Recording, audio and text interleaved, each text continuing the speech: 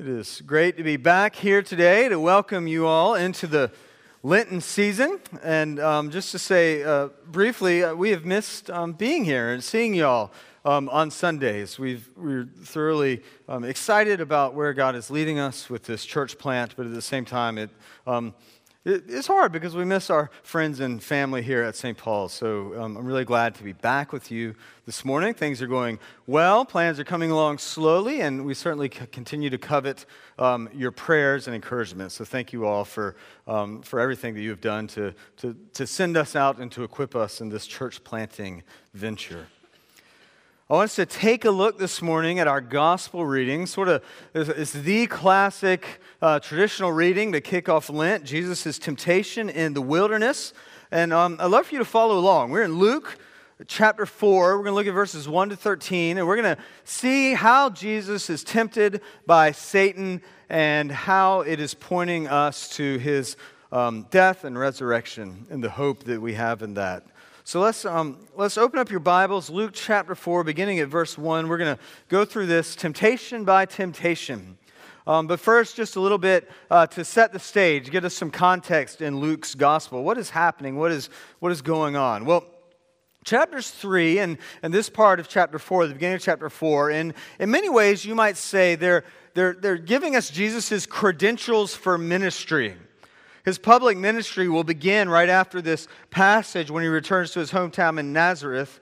And this is Luke's way of giving us his credentials. Who is Jesus? What right and authority does he have to do the teaching, make the teachings he teaches and the miracles he performs? What are his credentials? And so it begins with his baptism, right? John the Baptist, he's out in the wilderness. Jesus is baptized there by John. And do you remember what happens? The heavens part, right? And the Holy Spirit descends in the form of a dove. And God says, "You are my beloved Son. With you I am well pleased." You are my beloved Son. That's credential number 1 at Jesus' baptism. Second set of credentials you can find in the genealogy. Who is Jesus's, and what is his ancestry? What line is he in? And so Luke traces Jesus' ancestry, and he goes through David, right? Jesus is the son of David. He's the Messiah, but he brings it even further back through Abraham and then all the way back to creation. Look there in verse 38. It says, Jesus, the son of Enos, the son of Seth, the son of Adam, the son of God. All the way back to Adam, the very first man, we now have arrived at Jesus. And then finally, today, this is a credential of faithfulness, as you will, a credential about Jesus' faithfulness. He is faithful to God in the face of great temptation. And what we're going to realize as we look through these temptations is that Jesus is the true Son of God. Jesus is the faithful Israel. And Jesus faithfully obeys where everyone else fails. He faithfully obeys where everyone else fails. So we have in Jesus the true Son of God and the faithful Israel who obeys when no one else can. And we're going to see that is very, very good news for us. So let's dive in. Luke chapter 4, beginning at verse 1. We're going to look at the first 2 verses just to set the scene. What is going on? Well, Jesus, full of the Holy Spirit, returned from the Jordan and was led by the Spirit in the wilderness for 40 days, being tempted by the devil. And he ate nothing during those days, and when they were ended, he was hungry. So, a couple things to observe here that are pretty important for the rest of the text. One, Jesus is full of the Spirit, and he's led by the Spirit into the wilderness. He's led by God into the wilderness. There's divine purpose and divine sovereignty in this encounter. Jesus has been led out there by God himself. In many ways, these 40 days are a time of preparation for Jesus, preparation for his ministry. And the way God chooses to prepare Jesus is by sending him out into the wilderness so that he can have a time of fasting and prayer and refinement. And so he's out in the wilderness. And he's out in the wilderness for how long? Second thing to observe here, he's out there for 40 days. This is a symbolic number, right? 40 days. It reminds us of the 40 years that Israel, the nation of Israel, was wandering in the wilderness before they entered the promised land. Jesus here is reenacting that. He's embodying Israel in his own body by going out into the wilderness for 40 days.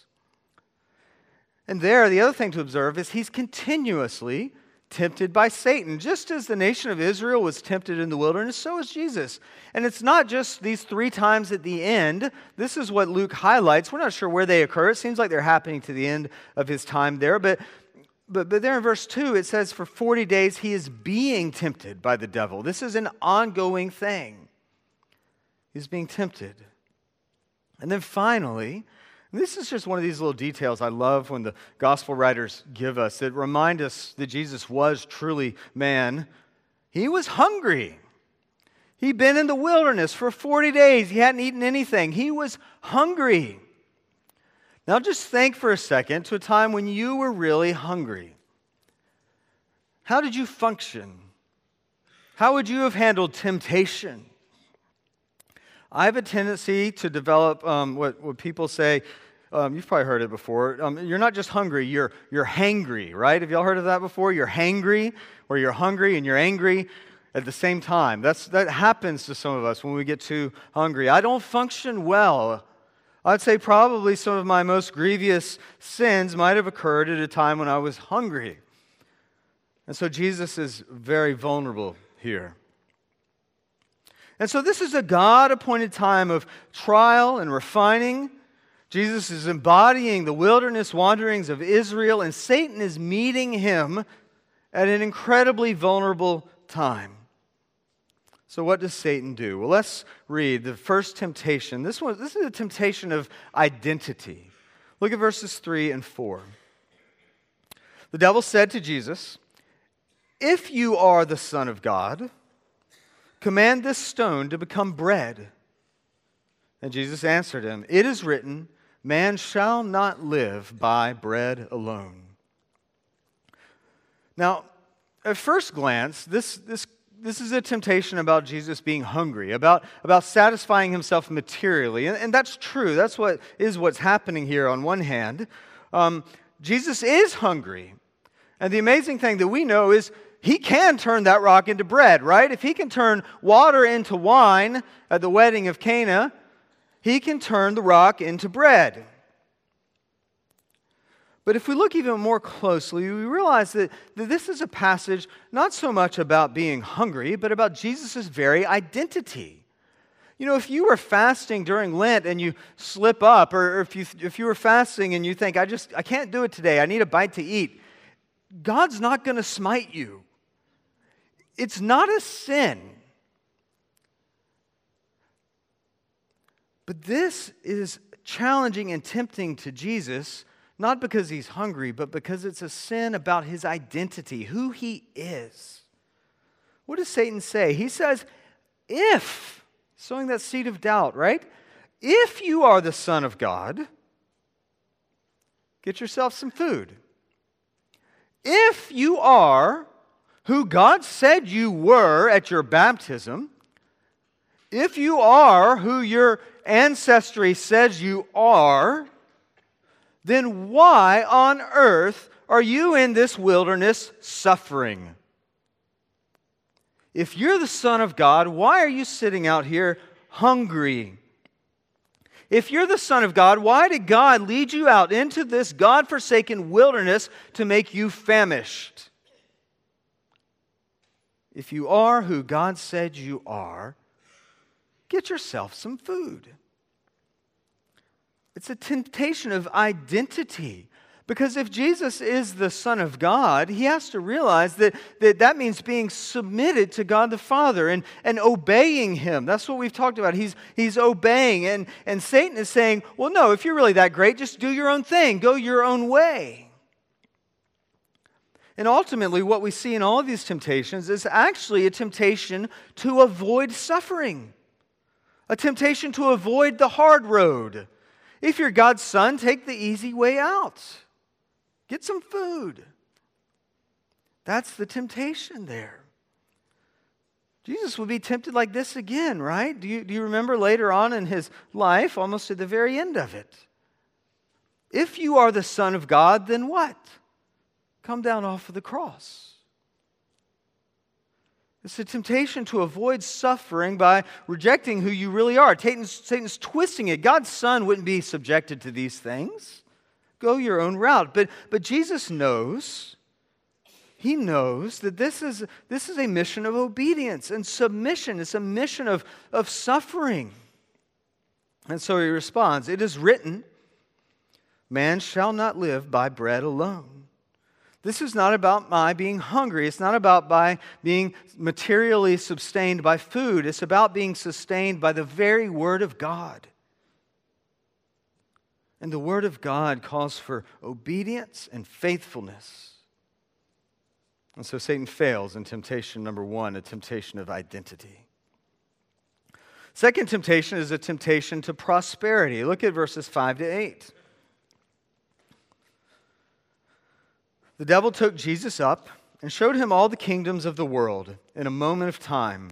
And he said to him, "To you I will give all this authority and their glory, for it has been delivered to me, and I give it to whom I will.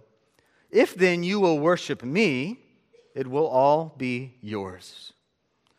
And Jesus answered him, "It is written, you shall worship the Lord your God, and him only shall you serve."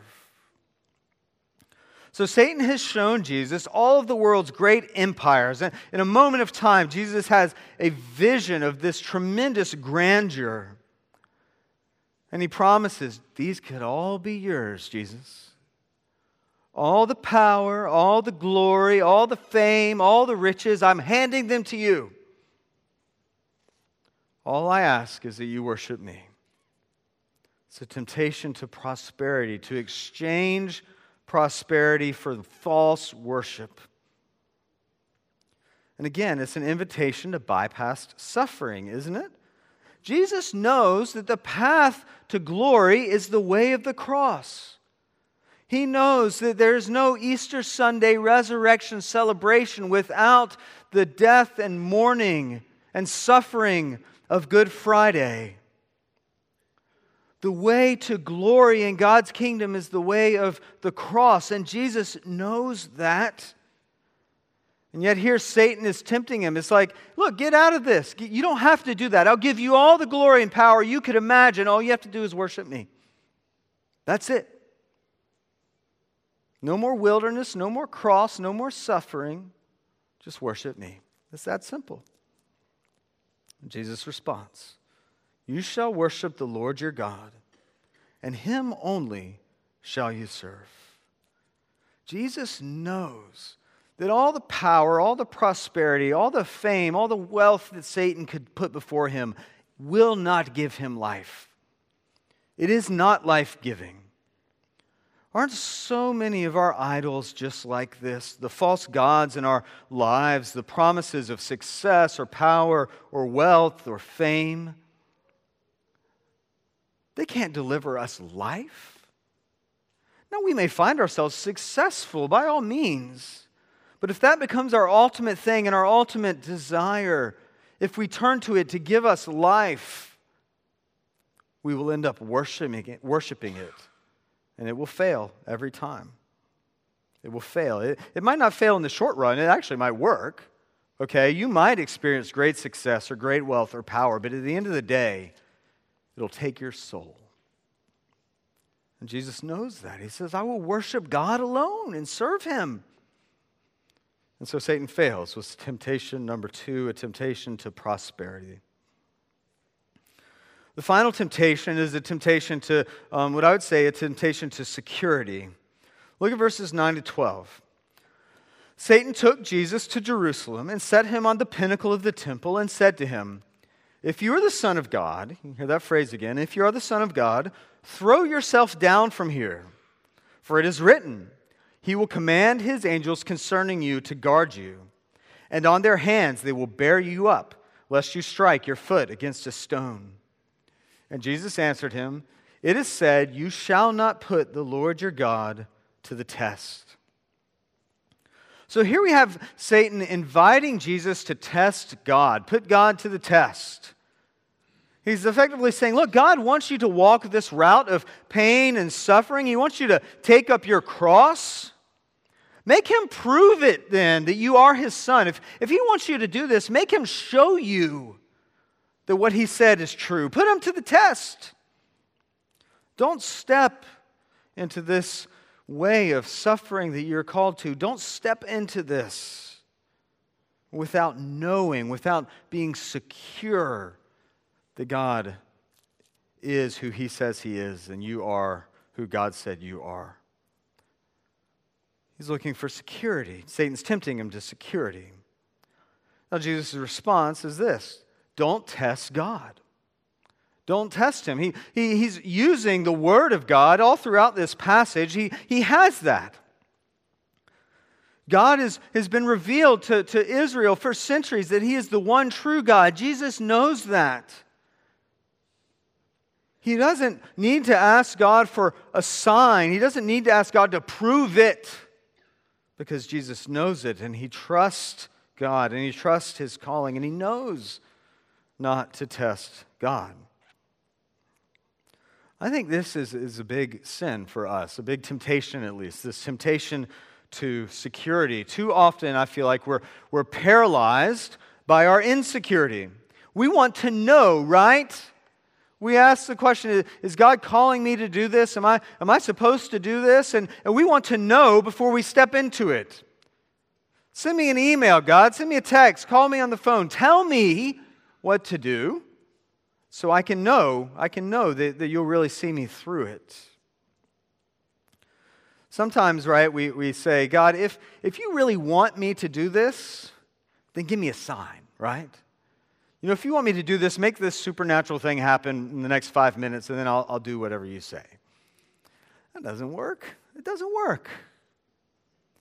There's two things here, I think, that are challenging to us. We want security because sometimes trusting God is dangerous. It is dangerous. It can be physically dangerous on one hand, right? God could be calling you or ask you to serve in a place that is a danger to yourself physically. It could be overseas. It could be locally. It could be calling you to do something that affects you and your physical security, and we're scared of it. But even more often, and perhaps even more challenging sometimes, it's emotionally dangerous to serve God. God calls us to be radical forgivers of other people. God calls us to step into areas emotionally and spiritually that can be very challenging. God calls us to be reconcilers where there is division, and that can be an emotionally dangerous place to be. Can I really forgive my estranged family member? Can I really forgive this person, or am I going to get hurt again? Can I really be an agent of reconciliation? These are dangerous places to be. We want security. We want to test God. We want God to just lay it out there. And Jesus is saying, no, you can't test the Lord. We must trust him. We must trust him. So there, third temptation, a temptation to security. Satan fails. So what are we going to do about this? Well, really quickly, I want us to a word about temptation and sin, and then we want to see what this means for us. The way Satan tempts us is like catching a fish in many ways. He's going to put something enticing on the hook, right? You can't put a piece of broccoli on a fish hook and expect to catch a fish, or a person for that matter. And so Satan's going to put something out there that is good. By all appearances, it's good and it's fun. And sometimes a preacher will get up here and say, you shouldn't sin because it's not really that fun anyway. I don't know. It can be kind of fun. It's satisfying. It's not ultimately satisfying. It is the way of death. Let's be clear about this. But in the meantime, Satan's not going to tempt us with things we're not going to enjoy. We've got to realize that. That's the first thing, okay? Expect the temptation in your life to be something you want to do. Because if Satan was tempting us with things we didn't want to do, it wouldn't be that hard to avoid. But the second thing is this: as we walk with Christ, things that used to tempt us and things that we used to want to do, they don't tempt us anymore. Certainly new things continue to come up time and time again, but there can come a point where we're walking with Christ and Satan's got to be more subtle. He can't put obviously bad things before us and expect us to take the bait. And so he's going to be more subtle. And what he's going to do is take good things, and he's going to put them in front of us and say, look, just have this good thing. And we'll have this good thing sometimes at the expense of our relationship with God or the expense of our relationship with those closest to us or our church family. We'll take this good thing and Satan will just reel it in just a little bit. And Satan will say, here's another good thing. And then one day we wake up and we realize that we've put all our faith and all our trust in these good things that we have made ultimate things. We've raised them above God. And we realize we are far, far from Christ. And not because we've been following these egregious sins and temptations, but because we've been chasing after things we thought were good. That are good things, but we've made them ultimate things. And we're separated from God. So what then is the good news? Because if you're like me, this resonates with you. I mean, the temptation is everywhere. And it's so easy to succumb to it. What is the good news here? Well, the good news isn't, look, all you got to do is be like Jesus, right? Go memorize Deuteronomy, be like Jesus. Whenever Satan tempts you, just quote him Scripture and move on. It doesn't work like that. Now, memorizing Scripture is helpful. Embodying and ingesting the Word of God in a powerful way, these are good things, but you're going to be tempted and you're going to fail. You're going to fail. Some of you are going to fail right after you leave here. Some of you are failing right now. But here's the good news. Jesus Christ did not fail. He did not fail. The author of Hebrews says, Jesus was tempted in every way that we are. Think about your biggest temptation, your most brutal sin. Think about the thing that every time it gets you, it's so hard to resist. Jesus was tempted in that way. He was tempted that powerfully. He was offered bread when he hadn't eaten anything for 40 days. Jesus was tempted in every way we are. And the rest of that verse goes like this. Yet he did not sin. He did not sin. He did not succumb. He perfectly obeyed God. And so when we read this passage, what we're supposed to see is Jesus is succeeding where Adam failed, where Eve failed. Jesus is succeeding where Israel failed. Jesus is succeeding where you and I fail every single day. He is the true Adam that did not disobey God. He is the true Israel that did not grumble in the wilderness. And because of that, only He has the power to save. He is the true man who did not sin and yet took the penalty for sin that us sinful men and women could live forever. He is the true man who died on the cross. He knew the way to victory was through the cross and death, and He willingly went there so that we might have eternal life. May that always be at the front of our minds during Lent. Whatever disciplines you've taken on or whatever fasting you might be doing during the Lenten season, these are good things inasmuch as they remind you that you're not Jesus and that Jesus has saved you through His death and resurrection. As we journey towards Good Friday and then the celebration of Easter Sunday, may we be reminded of how great of sinners we are and how great a Savior we have. Let us pray. Lord, we thank You that in Your Son, Jesus, we have new and eternal life. We thank You, Lord, that He is tempted in every way that we were and yet did not sin. and that through his obedience he could offer himself on our behalf, that we might have life everlasting through his death and resurrection. May we be drawn to that this Lenten season and always.